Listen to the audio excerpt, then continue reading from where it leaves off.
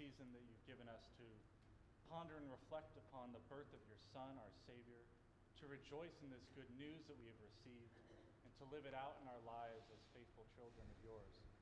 Lord, I pray that the truth of your word alone would be spoken this morning, and the truth of your word alone would be remembered. In Jesus Christ we pray. Amen. Amen. You may be seated. Well, this Sunday we find ourselves in the middle of our Christmas season. As we begin to preach the lectionary for the next year, the church and its people are called to reflect upon the mystery and the majesty that is the incarnation of our Lord. We're called to not so quickly move past the infant Jesus in the manger. Sometimes we're just so eager for him to grow up and start doing all the exciting things in the gospel. We're invited to take, rather, the posture of Mary, who looked upon the baby Jesus and treasured up all these things, pondering them in her heart. And our reading from John's Gospel this morning is here to help us do just that. John starts off his Gospel account rather differently than Matthew, Mark, and Luke.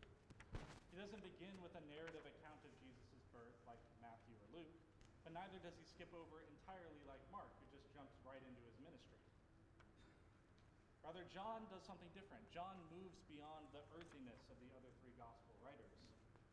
And he begins not with the when or the how of Jesus' birth, but rather the what and the why of the incarnation.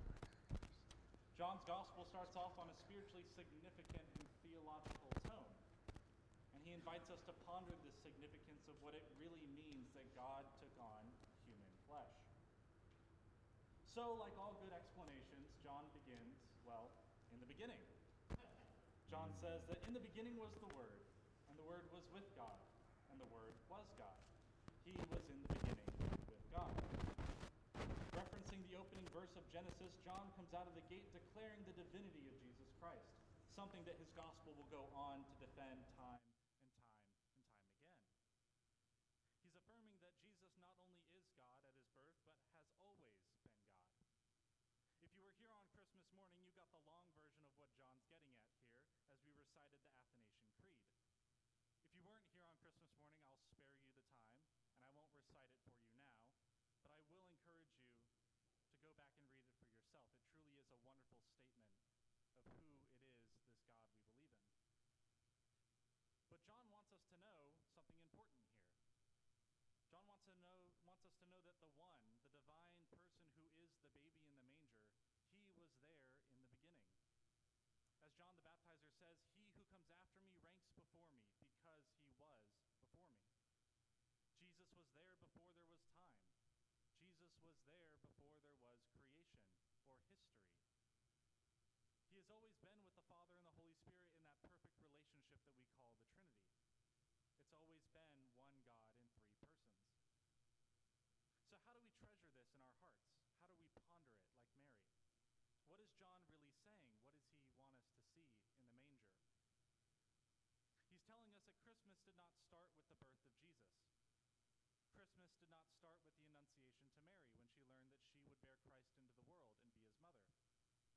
No, rather, Christmas started before time itself.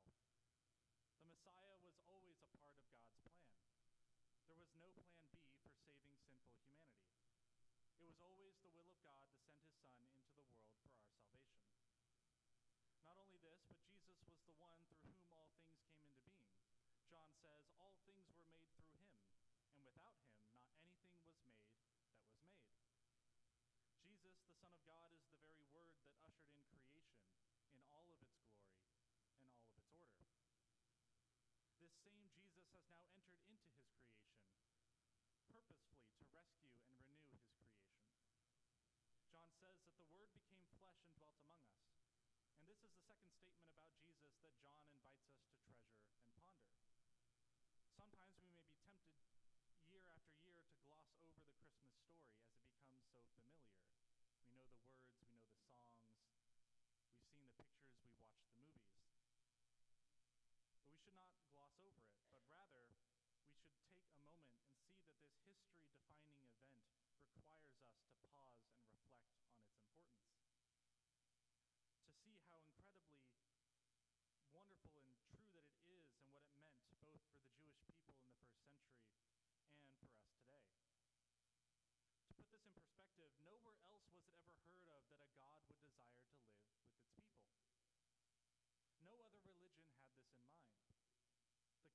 that the divine would leave heaven and come down and dwell onto earth with people that he calls his own can only be found in ancient Jewish thought. Only Israel had a God that declares that he will live with his people. You see, the gods of the surrounding nations, they lived atop tall mountains like Olympus. They lived on other worlds like the Norse gods living on Asgard.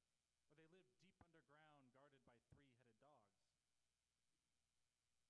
But in those stories, in those religions, if you wanted to get near to your God, you would have to go on a deadly quest.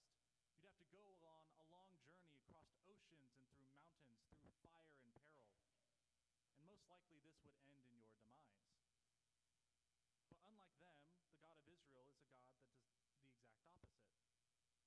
The God of Israel is a God that does not demand that we should make our way to him, but rather he makes his way towards us. He remains close to his people. He draws near to his people. When we look back at the Old Testament, we can see that this is the pattern that always can be found in the actions in the heart of God. God walked with Adam and Eve in the cool of the day in the garden. When sin entered the world and ruptured that perfect relationship, God did not run away. He did not resign himself from being present with his humanity. In fact, his first response to sin was to go looking for Adam and Eve. They ate of the fruit, realized they were naked, went and hid themselves. And the first thing God does, and he goes and looks for them and says, "Where are you? Where are you?" God continued to draw near to his people throughout history as it unfolded. The glory of his presence appeared to Moses in the burning bush. He led his people out of Egypt in a pillar of fire. He resided in his glory in the tabernacle, in the Ark of the Covenant, and finally in the temple in Jerusalem. All throughout the Old Testament, God in his glory draws near to his people to dwell amongst them. And this is important because in the Old Testament, when you read about the presence of God isn't just that he's near. It isn't just that he makes himself known. For the presence of God to be near you, that was salvation itself. It was seen as salvation itself. You could almost equate these two words. And so John this morning explicitly makes this connection with Jesus in his incarnation. When he says that the Word dwelt among us, the phrase used there means that God literally pitched his tent among his people. Now, don't read this into a folksy way. God wasn't going camping with his people. He wasn't just hanging out for a fun weekend with his people. But rather, God tabernacled among us. John is referencing the tabernacle in the wilderness. This was no ordinary tent. This was the tent of meeting, where God's glory would descend and dwell so he could speak with his people, and his people could hear from him. So how are we to treasure and ponder upon this? I think we can marvel upon the incredible miracle that just as God's glory filled those holy spaces in the Old Testament, now in the Christmas child, God has come down to dwell amongst his people as one of us. This is what John means when he says that in Jesus we have seen his glory, glory as of the only Son of the Father, full of grace and truth. See, Jesus has fulfilled all the hopes and expectations of his people because he's brought the salvific presence and glory of God to his people in the most profound way. Jesus is the greater fulfillment of what the temple and tabernacle pointed towards. And by taking on our sinful humanity and walking before us, Jesus initiated the restoration of our broken relationship, not by calling us to draw near to him, but by drawing near to us in the most extraordinary way. And this brings us to our last Christmas treasure to ponder this morning.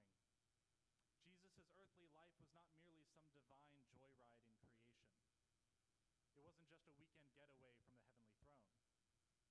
It was not like the scandalous stories of Greek gods who would visit the earth to cause all kinds of mischief or to commit selfish acts of gratification. You can read some of those stories. The things that Zeus does when he comes down to earth are some of the most despicable and wicked and awful things that you could ever think of a god to do. But Jesus becomes an infant child for the greatest purpose of all. John tells us that in Jesus' life, and this life is the light of men, Jesus came to bring eternal life to all.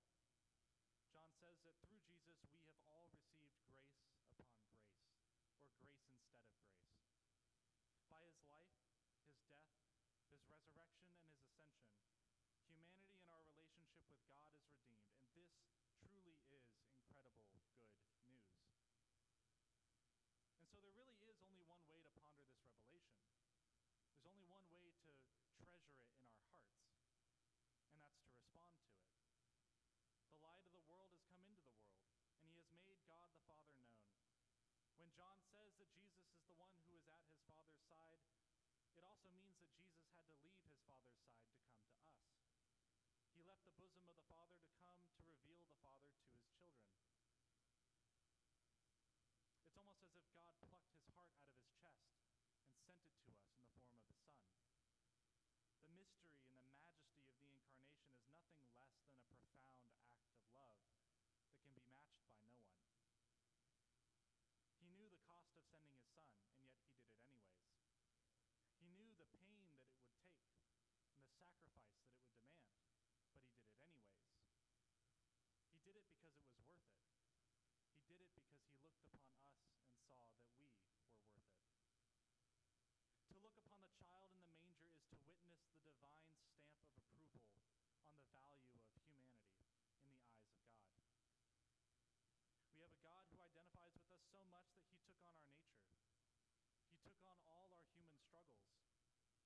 He's able to sympathize with us in all of our experiences, both the good and the bad. This incredible act of love demands a response. We cannot simply pass it by. We have to do something with it. For many, this Christmas child was not enough. The miracle was unbelievable. As John says, he came to his own, and his own people did not receive him. In his own day, Jesus' people did not recognize him for who he is. They didn't recognize this child from Nazareth as their Messiah, not as a babe wrapped in swaddling cloths, and not as the man who hung upon the cross. And there are many today who still hear this gospel message, and it is still somehow not enough. Much of the world, like Israel at the time, continues to not know him. But to all who did receive him, says John, who believed in his name, he gave the right to become children of God. You see, Jesus didn't just come down to wipe the slate clean. He didn't come down to simply clear our debt of sin and then to close our bank account. He came to make us children of God. He came to raise us to a status far beyond our sinful station. Through him, we become dearly beloved siblings of the Christmas child in the manger. And this kind of self-worth that's divinely given cannot be taken from us. It's not determined by what others think of us. It's not even determined by what we think of ourselves. It's given to us in our baptism, and it's ensured by the Son who became one of us so that we could become like him in our new life in Christ. And this is the difficult reality of salvation. Redemption is available for all. We can say that it's universal in its scope, but that does not mean that everyone will be saved. Just as in the garden, God has given us free will so that we might respond to his loving sacrifice, that we might choose to be in that relationship that he invites us into. So where does that leave us today? After we have treasured up all these words of John, after we've pondered them in our hearts like Mary, what are we to do? There was a man sent from God whose name was John. He came as a witness to bear witness about the light, that all might believe through him. You see, we too, like John, are called to be witnesses of the light. Our collect for this morning, we can think of it as our Christmas prayer of mission. As we prayed, Almighty God, you have poured upon us the new light of your incarnate word. Grant that this light, kindled in our hearts, may shine forth in our lives through Jesus Christ our Lord. See, Jesus has given us all the great commandment, to make disciples of all nations.